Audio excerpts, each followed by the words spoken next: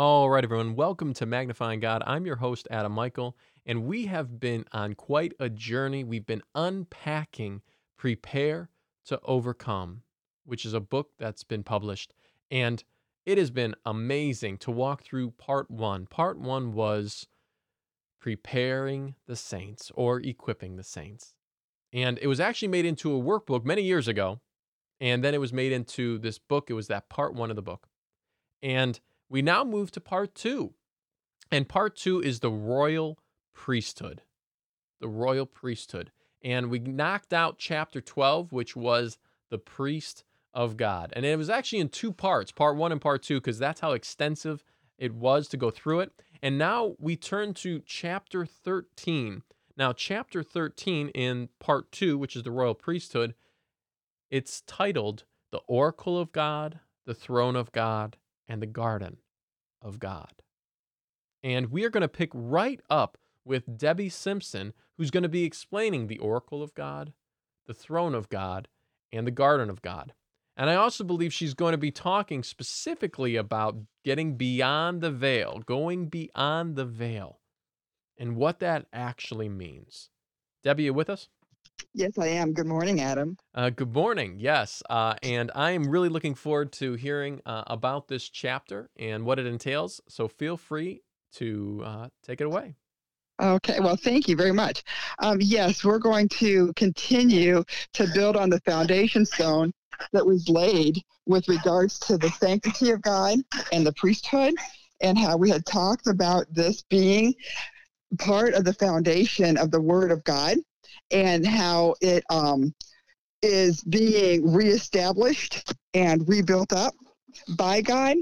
And as we were talking yesterday, as part of this whole foundation stone that is being laid up, it is sometimes things that we've not really heard before. And so, but it does fit well into the scriptures as God begins to restore the broken foundations and the rebuilding of the ancient ruins. And we talked about that in the last podcast. But as we go forward today, we're going to continue to build upon the two new issues that, like for me, as I was beginning to grow up into this, they were only new into the depth and the breadth of the understanding of really what the sanctity of God meant, and what it meant also to be a priest.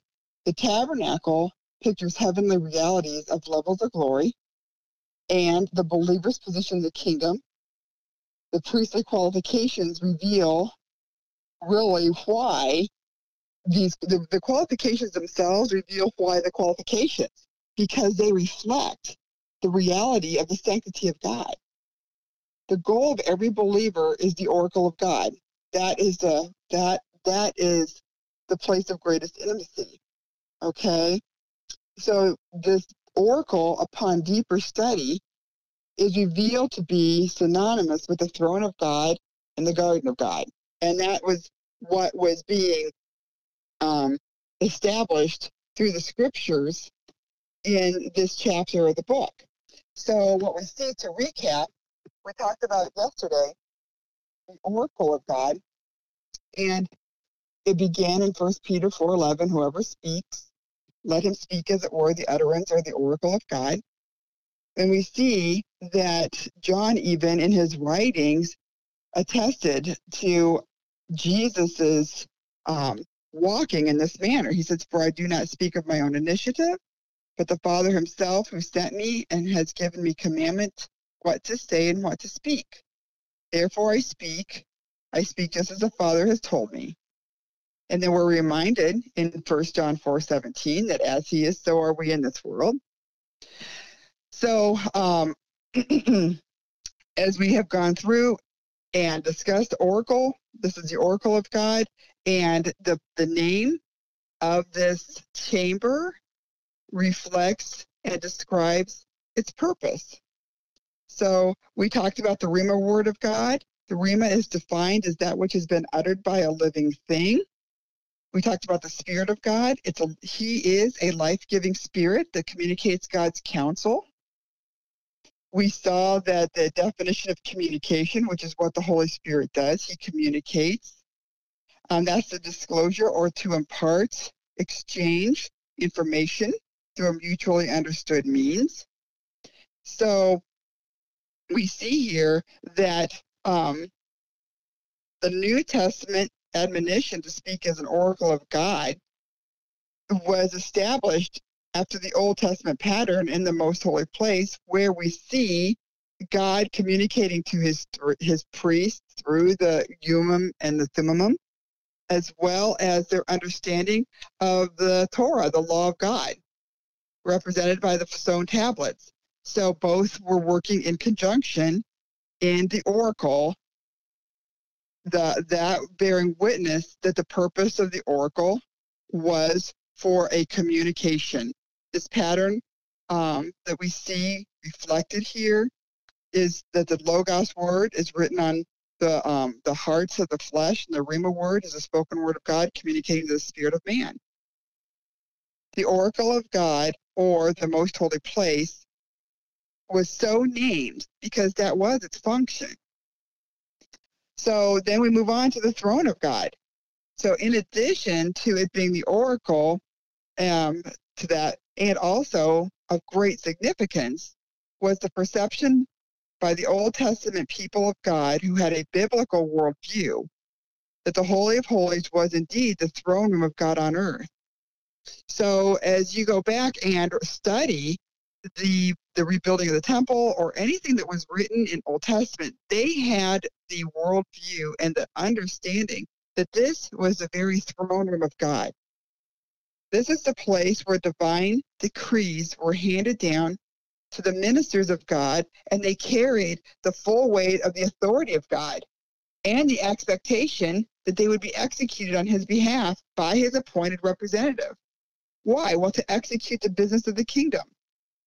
We touched on this in the first section with regards to the kingdom of God and how it's a kingdom with a governance, and the governance has jurisdiction, and it serves a purpose. It expands its territory, and it establishes its domain, and all of this is done through the representatives of the king. So there is this idea of communication, and there's this idea of ruling. So what we see here is that the throne of God in heaven is pictured in Ezekiel's vision. We saw it in Ezekiel 1. And that's where the Lord is seated upon his throne, and the train of his robe fills, the temple with glory. That's Ezekiel 1. And the temple that was built by Solomon after this pattern, okay?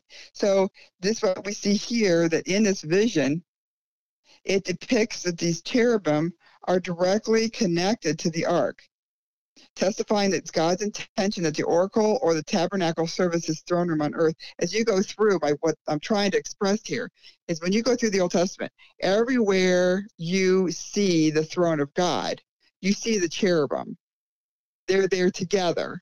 So the cherubim are connected with the throne, and we see the cherubim on the Ark of the Covenant in the oracle, again picturing the heavenly truth that this is indeed the throne of God, and the cherubim are present. Okay?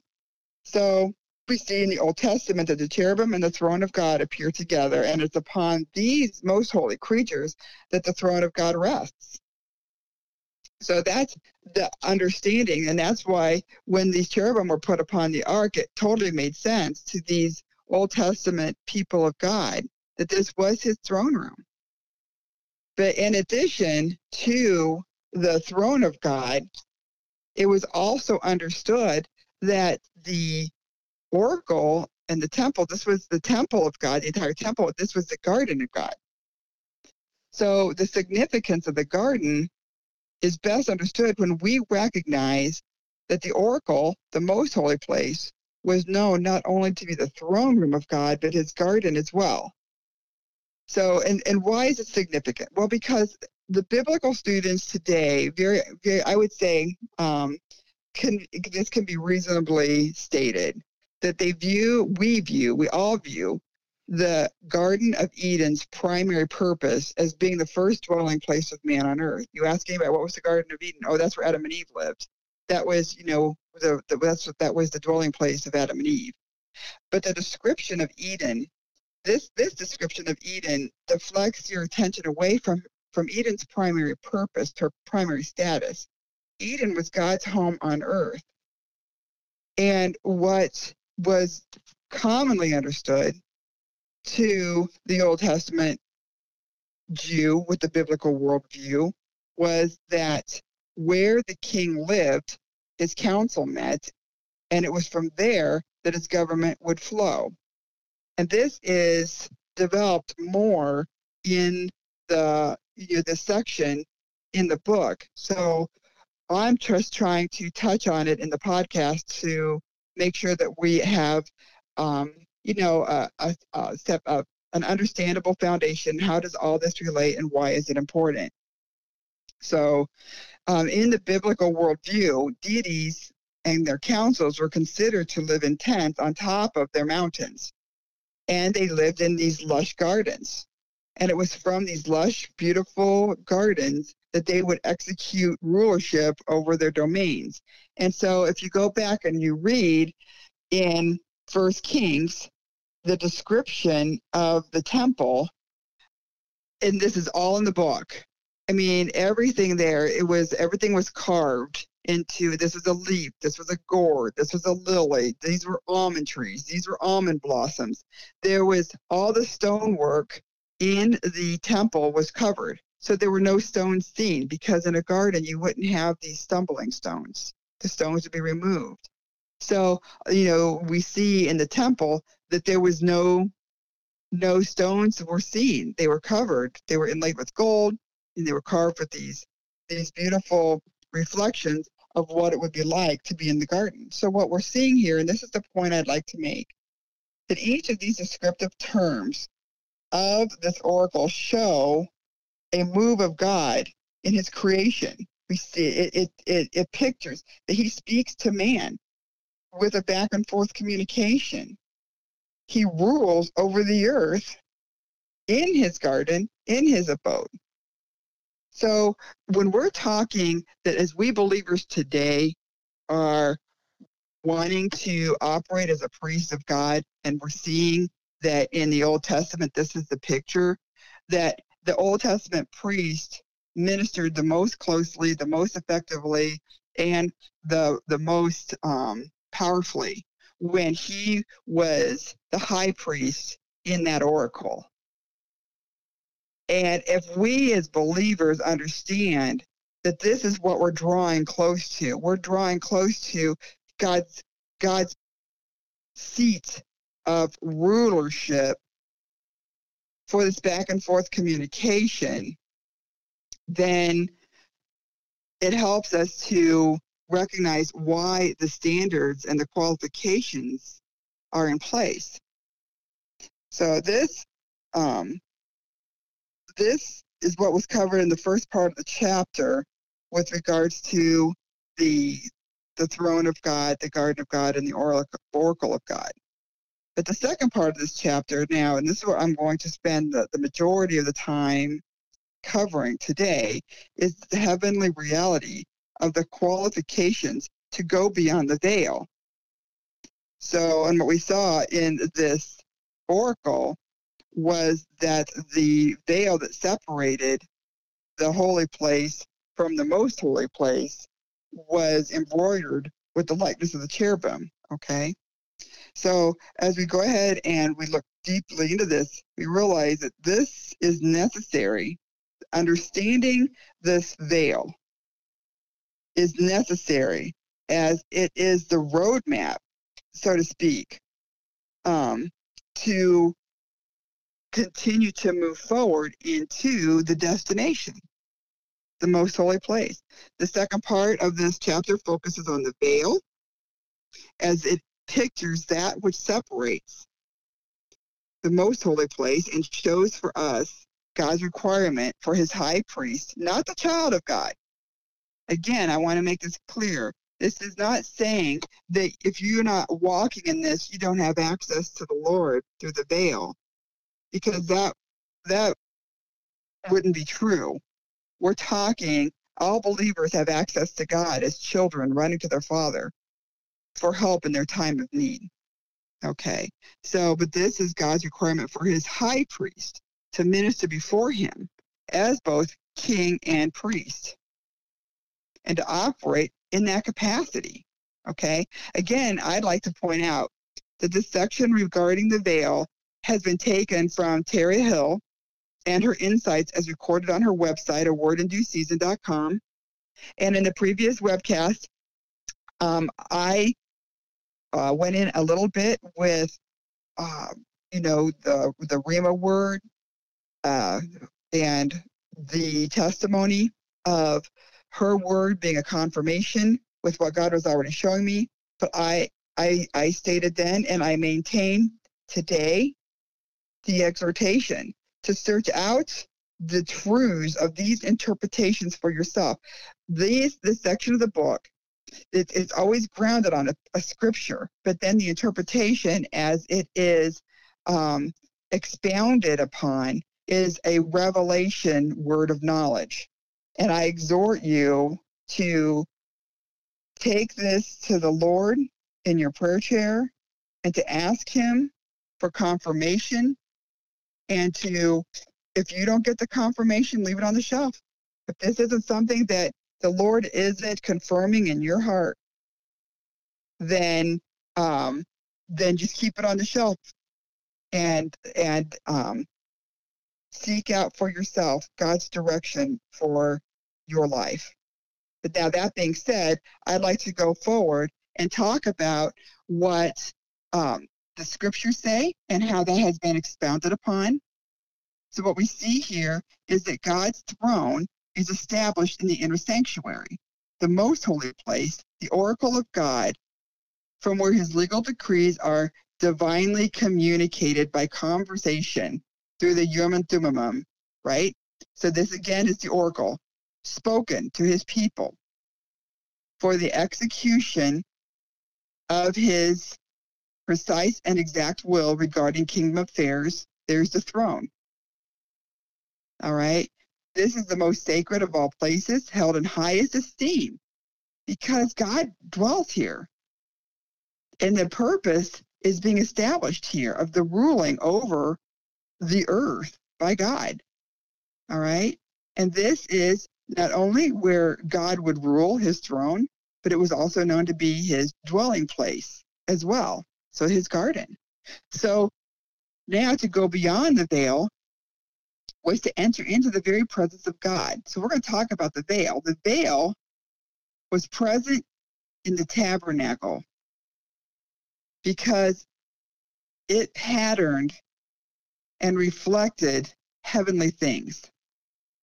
Understanding the pattern helps believers to better understand how to approach a holy God. So we've been given the Logos word in 2 Chronicles 3:14 that records for us that when Solomon built the temple, he made a veil of violet, purple, crimson, fine linen, and he worked cherubim on it. Cherubim, by definition, are life-giving creatures. Okay, that's the cherubim. They are life-giving creatures. They have 4 faces: the face of a man, an ox, a lion, and an eagle. So we see here that, and what's going to be explored and developed is that the cherubim give a complete picture, of all the attributes necessary to qualify to enter beyond the veil. They're on the veil. You have to go through the cherubim to enter in. These attributes work together as one. The one head and the 4 faces unified as one head depict Jesus, the Son of Man, Jesus, the head of man, in perfect union with the body. In this picture, with believers in perfect union with Christ, believers of the body. Okay? Again, Jesus, who, like the lion, took dominion, like the ox, was the sacrifice and the burden bearer, who, as the eagle, ascended on high. Okay, Jesus is the patterned son. And this is something that's going to continue to be developed through word studies, definitions, and cross-references as we go through here.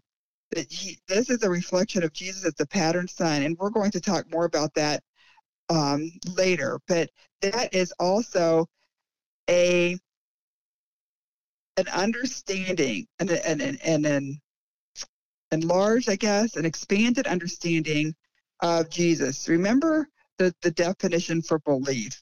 Belief is everything that was made known about Christ and everything that was made known through Christ. And we talked about this, that believers are really, really good at knowing everything that was made known about Christ. And we talked about this, that he was prophesied to come, that he was the promised seed, that he was born of a virgin, that by his death, propitiation for the sins of man was accomplished. On and on, we can say these things. But all that was declared or made known through Christ, this is where we have pieces and parts of our understanding you have been missing. And that's what we were talking about all the way through the first section, that Jesus came to declare the gospel of the kingdom of God. And so there's a lot of things in understanding how the kingdom runs and operates that really have never been seeded into our understanding. And so as we go through here, one of them is he was the patterned son. Part of who and what Jesus was he was both. He was fully God, fully divine, and he was fully man. And he came as God to walk in the fullness of the righteousness of God, while at the same time giving an example. Many people are quick to believe, understand, and receive that Jesus is an example that we're to follow when you're talking about being forgiving, being loving, sharing the gospel. But what God has been deepening our understanding on through the study is that he was the patterned son in all respects. That he said, when he referred to himself as the Son of Man, he was saying, "This is me giving an example." Now we cannot be like Jesus, and that we can't die for someone else's sins. We weren't the begotten. We're not begotten sons of God. That's Jesus. There are certain aspects where Jesus is in a class all of his own. And we cannot presume to even come close to being and representing what's part of that class. But what God is showing us in scriptures is there are other ways that we are to walk even as Jesus walked. Right? We're to walk as Jesus walked. And that is discussed in a lot of these definitions, such as the word like, be like the master, as, to be as the teacher, to walk, to look exactly like those in whom you're walking. So as we're seeing the veil here, we're going to weave into this lesson again the understanding that Jesus patterns for believers certain things and ways that we can walk like him and accomplish things that he accomplished. We cannot accomplish propitiation. We can't accomplish salvation for another man. But what we can accomplish, he said, greater works than these will you do. Well, that's something that we can accomplish. He said so. That's what I just like to make clear with regards to Jesus being the patterned son. Now back to the veil. Jesus ascended on high. So we see that Jesus, as the patterned son, sets the example for his church to follow. That would be a definition of forerunner we see in Hebrews, where Jesus was the forerunner for us into a new covenant. So that also speaks in agreement that as a pattern, we are expected to follow the example he set.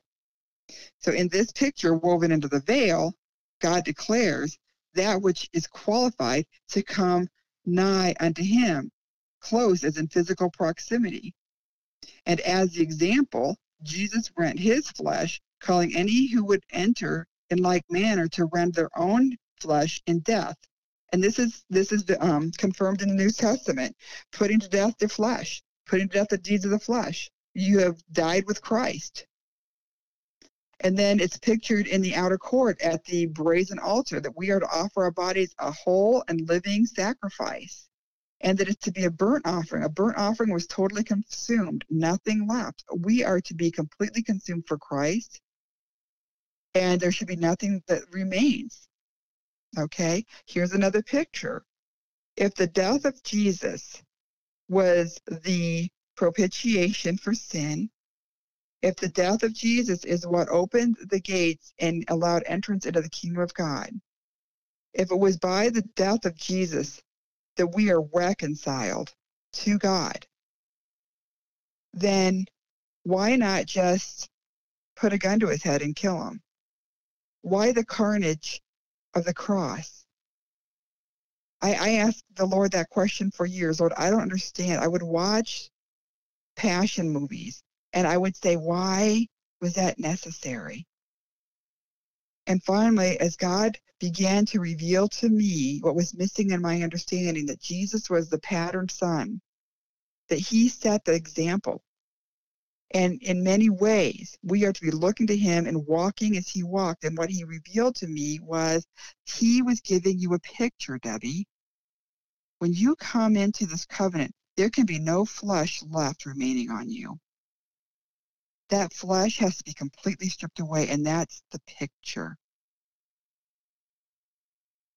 We're seeing the death for salvation, and we're seeing pictured that part of that covenant is a stripping away of all flesh such that there is no flesh remaining. Jesus is the patterned son. So for those who are of like kind as Jesus, in reflecting all that is pictured in the cherubim woven on the veil of separation, they begin in the rending and the tearing of their own flesh, the veil, to be qualified to enter into so sacred a space as a high priest of God. So Jesus rent his flesh, which we heard, which we saw in progressive revelation, his flesh, the veil was his flesh. And therefore, as believers, we rend our flesh in death. So that is basically the overview. The cherubim has the 4 heads, and they all picture something. So this is indeed a true creature. I want to be clear on that. There are living creatures. They are cherubim. They have a function, and they do this, but they serve double duty in that their very presence pictures something for us to learn from, and for this reason, they were embroidered upon the veil. So the head of man on this cherubim depicts the patterned son, Jesus, and the believer who looks just like Jesus, walking in human understanding. We can do that through Christ, in compassion and identifying with humanity. Okay? Depicts Jesus as the patterned son, as a priest who stands in the gap. We got biblical foundation in Ezekiel 22:30, interceding for others and praying without ceasing, Romans 8:34. The believer puts on the new man, 2 Corinthians 5:17, and this new man is full of eyes, Zechariah 3:9 and 4:10. Why is he full of eyes? Because now the Spirit of God is within him, and this new creation man who has the Holy Spirit in him is described as being full of eyes. And then how does that relate? Well, he has full perception in the Spirit as a one walking as a spiritually minded man. He has perception to look and perceive in every direction. He has sight to look up, to look beyond, to look beneath, between, through. This would be a reflection of his discernment, his spiritual understanding. If any man is in Christ, he's a new creation. He's a life-giving creature. That's the definition of a cherubim. I'm not saying we're cherubim. I'm not saying we become cherubim. I'm saying that this is a reflection, and it pictures so that we, as in like manner, a life-giving creature. We talked about this in our lesson on our words. Our words are to be life words. We're to replace death with life. We're to replace darkness with light. We're to replace conflict with peace. So we are life-giving creatures with our words. So it pictures that aspect. Okay. And then of course we see in 2 Corinthians 3:18 that the goal finally is that we may approach with unveiled face and see with unveiled face the glory of the Lord. The second head on this cherubim is the head of the ox. Okay. So the ox signifies in scripture the burden bearer. You know, the ox is a sacrificial offering. It was used in the work of the harvest also to thresh the wheat. So what was going on with this ox? He was being used. It was hard work. It required perseverance. The ox was not permitted to work on the Sabbath, Deuteronomy 5:14, you know, and all of this, for a discerning student of the word, you would recognize that this is a reflection of the walk and the life of a believer. Okay? They were trained to submissively receive the yoke of their master. Jesus says, take my yoke upon you. God says to operate in obedience to his word. And we see this pictured in the ox. Okay? That they willingly would come under the divine restraint and carry their master's workload. The ox in the spirit realm, spiritual understanding, carries precious cargo, burdens of prayer, and divine assignments. Okay, we see in Deuteronomy 22:10 that an ox could not be yoked with an ass. What's an ass? One who is stiff-necked, rebellious, obstinate, and wants to go his own way. He refuses to be led or directed. So we see in Isaiah 1:3 that the ox knows his owner, and he receives the divine restraint of the Lord. The ox can also be mistreated or mishandled, abused in the course of his work, even as Christ was wounded in the house of his friends.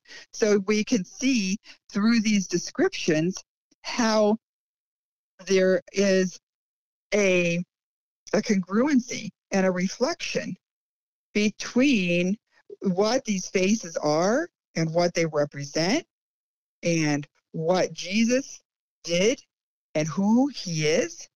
We move on to the lion. The lion, the face of the lion is the king of beasts, even as Jesus is the king of the Jews. Okay? He's the lion of the tribe of Judah. What is it? What do we know about lions? Well, they take dominion. We see in Joel 3 that a lion roars out of Zion. They're known for roaring. They exhibit territorial communication. So we've been called by God to take authority over our domain. So we see that a lion is bold. He's fearless when confronted with the hostile opposition.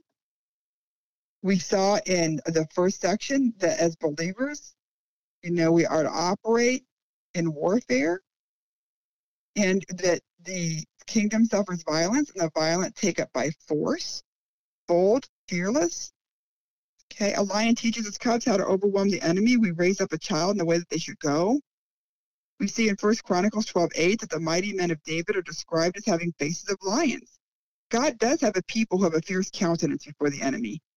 He has a people who are alert, vigilant, cautious, courageous, loyal, and they have combat skills. They know how to do war. Okay? So this is all part of what is being pictured here. Again, it's being pictured, but these cherubim are indeed real life-giving creatures. All right? So we see finally with the lion that they know their authority, and they do not allow their pride to be defiled by strange seed. And that's what we're called to do. We're called to rule and reign over our dominion, over our domain. We're called to bind up and to cast out any spirit in our domain that's strange seed. You don't belong here. You need to get out. You need to clean out the land, clear the land. The eagle pictures Jesus, who ascended on high, and his people who mount up like eagles, Isaiah 40:31. So as eagles are designed to soar, they live in the upper realms. They set their minds on things above, not things below, right? As eagles, they build upward. They live on high in the upper spiritual realm. The eagle has learned how to catch the wind. The wind is synonymous with the Spirit of God. They are both translated pneumo, wind. He perches and waits. Then he locks his wings to soar. He knows how to navigate the realms of the air by the Spirit, and he achieves his rest without effort or struggle. This is a picture of what we as believers are called to grow up into. Okay? He has been born to soar. He's called to flight in the heavens. The heavenly realms is his natural domain, and therefore he soars above the storms and the tribulations of the lower realm. Okay? God has a people who can see with prophetic vision. They operate in the prophetic flow. They perch and they watch and they wait. They have learned to recognize the move of the Spirit, having sat in the presence of the Lord. It all goes back to intimacy, and it all goes back to operating as a spiritual man. That all connects. This people of God, they're a type of watchman. Why? Because they're able to see the lower and upper realms. Okay? After his vision of walking among the lampstands in Revelation 4, then John hears the call of God to come up hither. So God was calling John to bring his perception out of the lower candlestick realm of the church to the heavenly aspect of these earthly things. So that's all part of what's being pictured here as the believers to grow up into this. As believers are matured, that they can walk through the veil. They've rent their flesh. They've gotten rid of anything that's superfluous on them. The qualification of the priest. So what's on them? What's a fleshly influence? Well, that's superfluous. Well, they've stripped it. Even as Christ stripped his flesh to picture this for us. And now that is a part of what would be qualifying them to enter in the veil. Okay? So we see here that they've been given a heavenly aspect of earthly things. If you read the book of Isaiah, he talks about his righteous man that he's looking for. He will not judge by what his eyes see, nor make decisions by what his ears hear. This is, again, a qualification that we want to grow up into. We don't look around and see what's going on. We're seeing perhaps strife in the home, or we're seeing an oppression of addiction, and we pray and we go to war against that. And then we continue to see that there seems to be struggles. We don't judge by what we're seeing. We're judging by the word of God. That's the heavenly aspect of earthly things. Lord, I have prayed. Lord, I've gone to war. Lord, I have in my prayer chair bound up the enemy. I've spoken repentance. I know that victory is mine. And I'm going to stand on that, and that's what I'm going to believe. That's an example of having a heavenly aspect of earthly things. I don't look at what's going on right in front of my eyes and decide that that's the answer or that's the truth. God's word is the truth, and his word is the answer.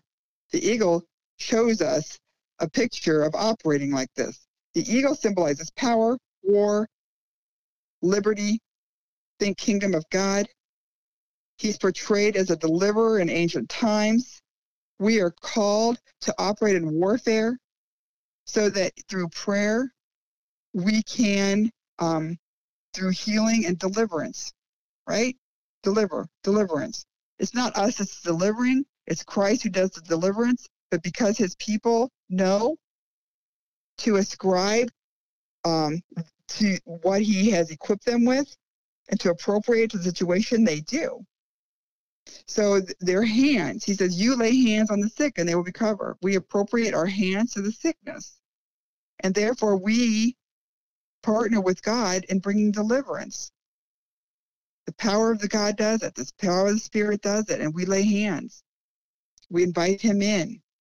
In times of famine, eagles are known to be carrying food to the nest. Okay. The eagle is a predator of the serpent. I found extremely appropriate. The people of God are called to trample on scorpions and serpents and over all the powers of the enemy. Eagles have excellent vision. They are known for mounting up, and they picture a people who are called up hither and who respond. The life of an eagle represents living a life of rest in the spirit, but yet are not inactive. And this brings to mind the definition of upon, the Holy Spirit upon you. And that word upon carries a connotation of rest and motion combined. The Spirit of God is easily seen, pictured in the eagle in all of these different ways. So this life of rest, but not inactive, rather watching and waiting for the Spirit of God to move. Okay, those who operate as the eagle, they operate in and from the perspective of the upper realms. They don't function in the lower realms. They see them, they recognize them, and they operate above them. The eagle's wings speak of mobility, and they speak of humility because they are a covering. And they have the ability then to mount up. Eagles live in the wilderness, and yet it's a retreat to them. So to recap, the cherubim point to the ministry and the nature of Jesus, his kingship, his dominion, his authority, and his rule. Picture the potential of every believer if he would rend his own flesh as Christ rent his, that he too may walk in the fullness pictured in these life-giving creatures. That's the call. If he endeavors to reflect, even as the patterned son, these attributes required by God, then he is qualified, and he may enter through the veil and into the most holy of all places. This company of believers will begin to step into their full inheritance as living stones, being fashioned into a holy habitation for a holy priesthood to offer up spiritual sacrifices. That's 1 Peter 2:5. And to speak the oracles of God, 1 Peter 4:11. Again, this is a picture. The cherubim picture for us the attributes that, when cultivated in our lives, help to transform us into the royal priesthood of 1 Peter 2:9. So that is the picture of the veil. And so I'm not saying, and I want to make sure that this is clear, that we all must be cherubim. That would be a corruption of the word. What I'm saying is the cherubim were woven into the veil of separation to picture a spiritual heavenly truth, and that is that the oracle of God is his throne room. It is his habitation among his people, and qualifications to enter in as a priest of God are in play here. That which was intended at creation is being restored. God is looking for his royal priest to enter into the throne room, not as a child in this scenario, but even as one of the mighty men of David. And this picture provided by God of the cherubim is the equipping to help his people grow up into mature viceroys who can and will co-rule and reign with him in their ordained capacity. So I'd like to go back and just note the congruency. This became so clear to me as I was walking through this. It was amazing as the picture just began to explode in my mind. Note the congruency between the qualifications of the priesthood and what is pictured in the cherubim.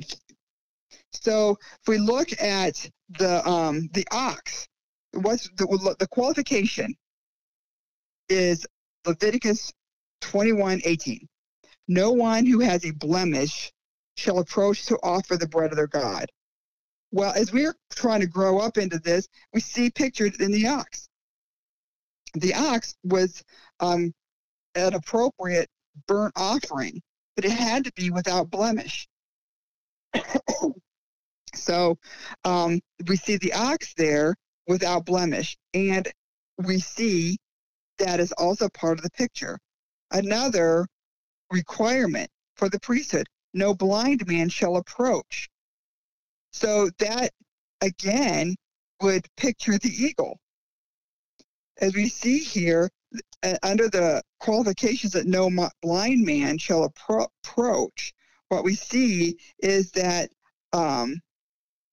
that they have no spirit of revelation knowledge. Their perception is darkened. They have no knowledge or enlightening of the eyes. And what we see with the eagle is they have the perception, the seven spirits. They have spiritual perception to see in, around, up, through, over. All right? They have the perception born of operating from the upper realms, and we're called to do that in Isaiah. Don't judge by what your eyes see. Don't judge by what your ears hear. That would be a lower realm way of walking. So we look at the qualification, no lame man shall approach the servant's priest. Well, the ox, they did the work of the harvest. If you are operating in your mind as, okay, I'm trying to aspire to cultivate into my identity these things pictured, that I might also, as a pattern son, look like this. It's a process, right? And it's something that we're endeavoring to work towards. But the ox, if he were lame, would not be a worker in the harvest. Under this, no lame man shall approach, we talked about. Our spiritual legs must be strong. Think ox. Steadfast. Think ox. We must be able to move forward and forge ahead in progression of righteousness. Think ox. A spiritual lame person must depend on someone else to carry him. So we see the congruency. That another qualification, no flat nose. Well, we talked about a flat nose. You're lacking discernment. But when we look at the eagle, we see that the eagle has the perceptive eyes. And he's got, with this perception of the eyes with the seven spirits, that he can see above, below, beneath, around, through. What is this? Well, this is a reflection of his discernment. It's just discerning. So when you are operating as an eagle, then by default, you don't have the flat nose. And you grow up in discernment so that you don't have the flat nose. You are slowly acquiring the attributes of the eagle. We saw nothing superfluous. We even saw as Jesus, he rent his flesh, nothing remaining. No broken foot, both the ox and the eagle. Okay, so with the broken foot, it talks about he falls easily. This person is continually up, then he's down. But we know with an ox that he is steadfast, strong, firm. And we know with an eagle that they navigate the heights of the kingdom. They're not up and down. They're not operating in a manner that's unstable. Okay? We see that one with a broken foot is unable to navigate the heights of this kingdom. For this reason, he is found in the lower realms of the elementary teaching. The eagle, he soars above the lower realms. He's aware of what's going on down there. He sees what's going on down there. And by virtue of this, he can bring intercession. He can bring warfare prayer. But he's not caught up in the muck and the mire of it. His feet are not walking through the sludge of the swamp of the lower realms. Another qualification, no broken hand. This is talking about being able to wield the sword in battle. And we look, and the lion is that which takes dominion. And the lion is victorious. He's bold. He's fearless in battle. So one who's operating with the boldness of a lion, then by virtue of that, he's not operating with a broken hand. So no hunchback, one who's bent over, focus on the lower realms. Well, if you are operating as an eagle, you have a focus on upper and lower realms, and you are focusing on the heights of the kingdom. No dwarf. Again, this pictures the eagle. A dwarf cannot understand or perceive the purposes of God. He cannot reach the heights of the kingdom by reason of his low stature. He's bent over. All right. And if you're operating as an eagle, I think it's pretty self-explanatory how that would grow up and mature believer not to be the dwarf. No blemished eye. The ox, it pictures the ox because the blemished eye are those who are double-minded, and they operate in syncretism, both in carnal and spiritual. Well, the ox knows its owner. The ox submits to the owner. The ox is submissive to the direction of the owner. The ox is not the ass. He's not trying to veer off the path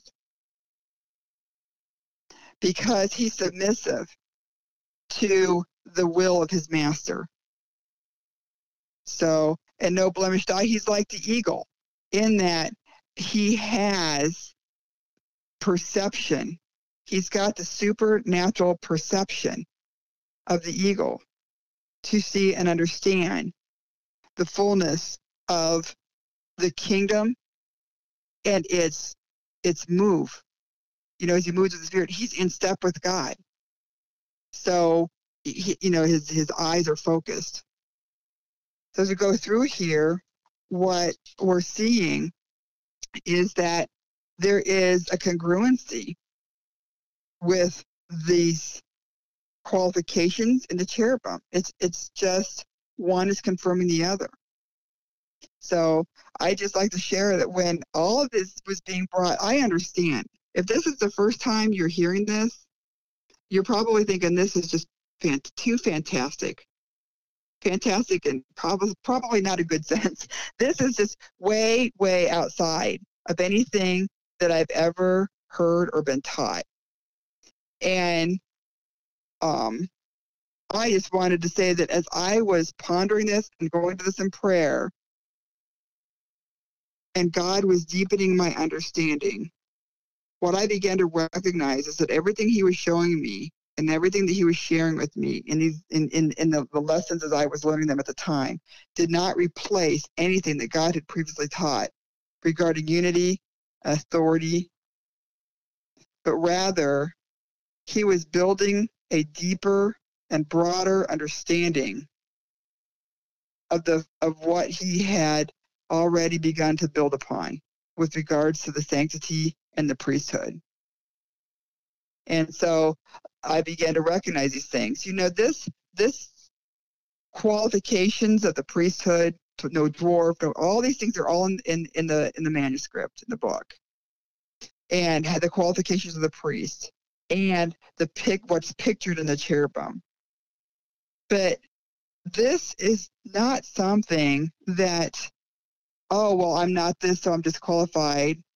How unfair of God to create a standard I can't keep. This is a journey. We don't automatically get saved and arrive here. That's what pictures the tabernacle layout. That as we start in the outer court at the inception of race, some people are happy to stay in the outer court. Some people are just happy to take what they have of their faith at the inception of their faith, and that's just where they're going to stay. Other people, they have a desire to grow and to learn and to become deeper in their intimacy. And so as they journey, then they begin to walk more fully in what is pictured in the lampstand. The outpouring of the Holy Spirit as the oil is poured into the top of the lampstand, picturing the oil of the Spirit being poured into the top. The being the light of the world, being a light, being filled with the Spirit. We talked about all of that. It's a journey. And then eventually, what I find and what God is revealing is as believers, we're going to find ourselves before the veil. The journey continues. And this is what all of what we're talking about, these podcasts is all about, is that as we grow in our intimacy with the Lord, we get in our prayer chair and we say, God, what is it I don't know? I don't know. What is an obstacle to growing in intimacy with you? God will show us things in our lives that are disqualifying factors. He'll show us things in our lives that we can build into our lives to grow up into, walking as a lion of the tribe. Jesus is the lion of the tribe of Judah. And if we want to look like him, then we, as a lion, will take dominion. We will not tolerate the enemy in the camp. And we see in Amos that there's wolves in the pasture and they're ripping apart the lambs. And they have a leg here and an arm here, just ripped to pieces. We're going to operate like a lion. For those people of God that want to operate like a lion, you will not find wolves in their pasture. These would not be numbered among the worthless shepherds who allow the wolves among the sheep to bring destruction. And God will show us these things. He grows us up, and that's his call. He loves it. It's exciting. He's all about restoration and restoring his people to full stature. And as I walked into this, I realized God was growing me up into these understandings. And he was saying, there's so much more that I want to show you. And as you continue to walk in obedience and receive what he's showing you, then you grow up into maturity in these things. And what I found was that as I began to walk more in greater fullness of what I was shown by the Lord in my authority and my identity and my ambassadorship, then by default, I began to see these attributes of the qualifying factors of the priest and the picture character traits and attributes of the cherubim. I began to say, wait, there's already a little bit of this in my life being woven into my identity. But then as God began to show me these qualifications of the priesthood, I began to be intentional with attending. I qualified for every disqualifying factor. I was idolatrous. I had wounds sustained from ministry.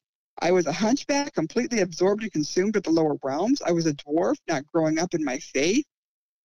I was double visioned. I had a blemished eye. In a lot of ways, I was blind. This is all of our starting points. That's the point. But then as I began to look at these pictures and investigate these qualifications and be intentional to weave these into how I would think and how I would respond and what I would let my mind dwell on, then I began, to become, I said, I'm going to look like the cherubim. I'm going to be done. I am going to navigate the heights. I'm living in the heights. I'm done being ensnared and entangled in all of these lower realms swamps. I'm tired. You can't swim in a swamp and come out smelling like a rose. I don't care how much you want to be, smelling wonderful. When you're swimming in it, you're going to smell like it. And I wanted to be done. I said, I'm going, you know what, Lord, you've given me a picture. I'm going to try to live my life just like this eagle. So I took that portion of the Rhema revelation interpretation of Terry. Nothing in that conflicted with anything you have ever shown me, Lord. So I'm going to navigate the heights. I'm going to keep my eyes focused on the heights. I'm going to keep my eyes focused on Jesus. I'm not going to come entangled in the lower realms. I'm going to be a predator of the serpent. I'm going to look with the eyes of the Spirit of God. I'm going to walk in discernment. Well, as I began to be intentional to cultivate that in my life because God revealed that these are things that could be done, I began to see that my identity and my authority in Christ became deeper and more deeply rooted in who I was just in my daily walk. It worked together.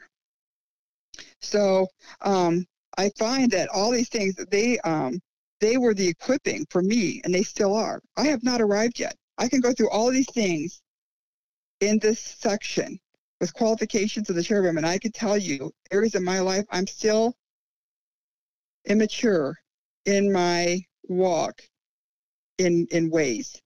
I've not arrived. I'm endeavoring. Okay? But this equips me to grow up into the full stature of who God has in his word shown me it's his intention that I be in my authority, in my identity as an ambassador. Why? For him, for his kingdom. So that's just really what I wanted to share with regards to all of this. Just some things that I know could be difficult for someone who's never walked into this before is the whole idea that Jesus as the patterned son pictures things that I can be walking in that perhaps before I would have thought I was unable to because I was unaware that this was the call and I had been equipped. We've covered all of this in the first section, but it's this whole idea of the pattern son. This is going to continue to grow through the book, and we're going to see how this, as part of our foundational understanding of all that was made known through Christ, this is the foundational stepping stones that everything else is going to be built upon as we continue. If we don't believe that he was the pattern son, then there's going to be times we're going to think, well, I don't have to be that. I don't have to do that because I'm just a human and I'm weak and I'm frail. And what did you say, Adam? I'm a screw up. Yeah, it's thinking of, oh, I'm weak. Like you said, I'm weak. I'm a sinner. I'm always going to make mistakes. I'm constantly going to be immersed in sin, and that's actually not what we're called to be at all, because we're called to be the opposite. And just being aware of that, because the bar is set. Jesus is the pattern son. He is the bar that's been set. That's what we should be looking like, striving for, and becoming. Of course, what happens is man's like, oh, well, I can never be Jesus. I'm always going to screw up compared to Jesus. He never screwed up. And unfortunately, that mindset is only going to let you grow so much. And it's unfortunate because then those are those people that get destroyed for a lack of knowledge. It's by understanding who you are in Christ, the authority that he's been given, and then taking all of those things and all those characteristics that you mentioned and not striving, it's more resting in him, in his promises, and in that place of intimacy. And in that place of intimacy, in that oracle, you start looking like him, becoming him, you start hearing from him, and you start doing the things that he's telling you to do, and you're living the will that he wants for your life out into the world. That's really kind of what it is. A lot of people, they don't understand who they are in Christ and what they've been called to do. They're just saying, oh, it's a ticket to get to heaven. And it's not at all what it is. Like it's not Jesus' death allowed you to get into the kingdom of God, but that kingdom of God is reigning now in you so that people can see what that kingdom looks like, what Jesus looks like, what God looks like in you. If you're not walking that way, you've become a hypocrite. And like you stated, and I will be stating the exact same thing, is like I was what you were mentioning, like, we're with the crooked nose and the all of the characteristics of what a priest shouldn't be, the disqualifications. That was me. I was disqualified, and I wasn't aware of it. I thought, well, this is normal because I'm looking at all the other Christians, but I'm not looking at Jesus. And to Jesus, it's not normal. To Jesus, he's looking at us. He's like, I see myself in you, but you don't see your potential in me. And if we stay in him, now anything is possible. But in my eyes, I just thought that it was never attainable. And he's actually saying the opposite. He's saying that I've given you everything that pertains to life and godliness. I bless you with every spiritual blessing in the heavenly places. Now it's a matter of time to now go and keep all of my commandments and walk in my statute, or else you're going to get destroyed. You're going to have a blemished eye. You're going to have scurvy. You're going to be hunchback. You're going to be dwarf, and you're going to be disqualified. Now, this, of course, doesn't mean disqualifying from heaven, and from God's kingdom, but it does hinder our walk here on earth. Exactly. And, we don't want to, one of the things that I was thinking as we were going through here is it can be really discouraging if the focus is on, oh, well, I'm disqualified for all these things, and the focus becomes being disqualified. And that's what I want to be sure to address. The focus isn't becoming disqualified. The focus is these are disqualifying factors, so you know what not to be and you know what not to do. And again, that place of intimacy is where God will show us what disqualifying factors are in our lives, because he's rooting for us. He's on our team. He wants us to win. He's doing everything he can to get us into that oracle. And through this place of intimacy, he'll bring revelation. And one of the things that becomes very clear, and you and I have talked about this before, is to be raised to full stature. We keep talking about being grown to full stature, I do, into maturity, to accomplishing these standards and these qualifications. But the picture of the clay pots, I go back to this, that those stone, at the wedding feast of Canaan, there were 6 clay pots, and they were empty. And Jesus said, go fill them with water, and then it turned to wine. And how do we grow up into the fullness of the maturity? How do we grow up into the fullness of the qualifications? How do we grow up into the fullness of what's been pictured in this cherubim? We be emptied. We can do nothing. We begin to recognize, I can never be this. I can never do this. That's the first step in the right direction. You begin to empty yourself. Lord Jesus, can you do this in me? But we have to want it. We have to know to want it. We have to be, then when Jesus says, yes, I can do that in you, but you have to quit watching this TV show. You have to quit idolizing this hobby. You have to, okay, I'll quit idolizing this hobby if you would grow me up into this area of getting rid of the superfluous in my life, right? So, I mean, it's not that we don't have any responsibility, but this is not something that can be achieved with a carnal strength and carnal endeavor. It's a spiritual work. So when we go to the Lord and we empty ourselves, and that's what I do in my prayer every day, I just empty myself. There's nothing left of me. I have nothing to offer. Holy Spirit, I'm asking you to come fill me, to accomplish the heart of Jesus and the work of Jesus, or to recognize what's grieving Jesus. And so this, again, is achieved. The emptier we are of ourselves, the more of Jesus can be poured in. If those clay pots, clay, man, 6, the number of man, if they had not been emptied, they could not have held as much water, and there would not have been as much wine. And so that to me was an encouragement that I can continue to grow up into greater and greater maturity as long as I continue to empty myself, and ask Jesus, will you do this in me? And he says, I will do this in you, but you've got to quit being offended. You have to decide and be intentional. You're not going to be offended. You're not going to be causing strife. You're not going to be walking in idolatrous behavior. You're not going to be trading nighttime out for something of lesser value. And, so we do those things. That's what we can do. And then Jesus grows us up into the spiritual. We are intentional to get rid of the fleshly aspect of who we are. And as we are intentional to get rid of the fleshly aspect of who we are, with the help of Jesus, that he fills us up into the fullness of the spiritual reality of what we can become.